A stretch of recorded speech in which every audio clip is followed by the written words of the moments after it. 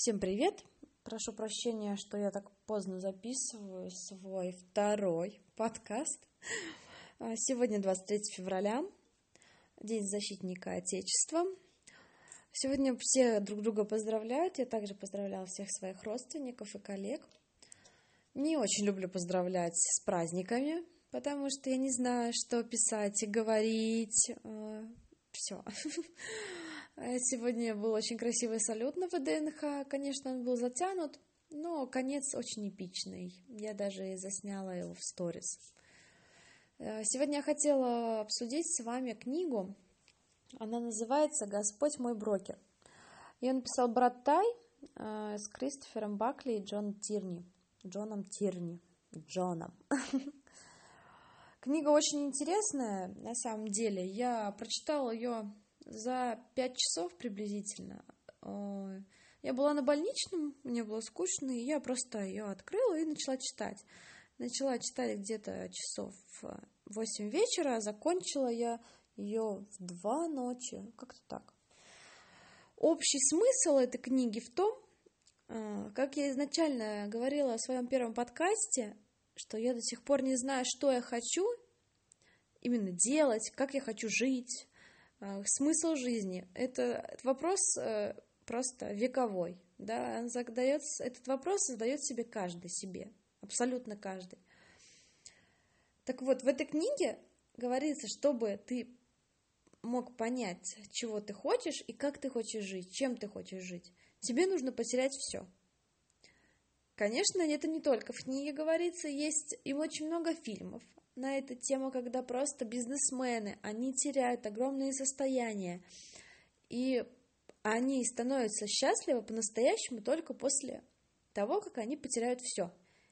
У них мировоззрение полностью меняется, и они уже думают не о деньгах, и как бы побольше прибыли нам заработать, да, как бы полететь на море, купить новую яхту или частный самолет. Они живут каждым днем и вдыхают счастье просто от того, что они живут. Это как 1+1, виноваты звезды, те же фильмы, только они не теряют все, а они предчувствие смерти люди. И только последние эти дни и месяца, которые они могут прожить, они понимают, насколько это круто, и они готовы сделать все, только бы жить. Не хотелось бы оказаться в такой ситуации, чтобы я поняла, чего я хочу, только если я что-то потеряю, или я буду стоять на краю смерти. Я думаю, вы со мной согласитесь. И я до сих пор об этом рассуждаю. Книга, на самом деле, еще там интересный сюжет, очень, очень интересный, очень закрученный о монастыре и о брокере, который потерял все, он работал на Уолл-стрит, он потерял свои акции, он обанкротился и ушел в монастырь. Как он раскрутил этот монастырь с $300 до $5 миллионов просто на акциях при помощи молитв, при помощи Бога. То есть он как Бог ему подсказывал. Он читал молитву, и ему приходили какие-то подсказки. Очень интересный сюжет в плане роста этого монастыря из упада. Монастырь сводил концы с концами, да? И этот брокер его поднял, просто он был самым популярным. Там была куча туристов, очень много, но деньги, которые легко вы получаете, также легко и теряете, они вам выходят боком. Это грубо говоря. Я не видела ни одного бизнесмена, который именно открыл свой бизнес и заработал свои деньги. Просто так они упали с неба.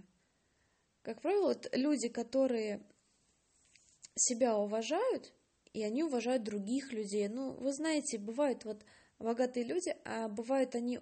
Это как золотые дети, да, которые кидают понты, ездят на крутых тачках. И родители их совсем не такие, потому что они знают, как эти деньги они заработали. Кровью и потом своим, не спать по 20 часов, работать на 2-3 работах, во всем себе отказывать, а сейчас в основном на всем готовом, как правило. Особенно молодежь нынешняя. Вы сами видите, сколько вокруг золотых детей. Вообще книжка очень такая поучающая. Не знаю, как по мне, да, она может многому научить, и она оставляет свой отпечаток. Она оставляет свой отпечаток даже больше, чем книги по психологии. Как построить бизнес, как определиться в себе.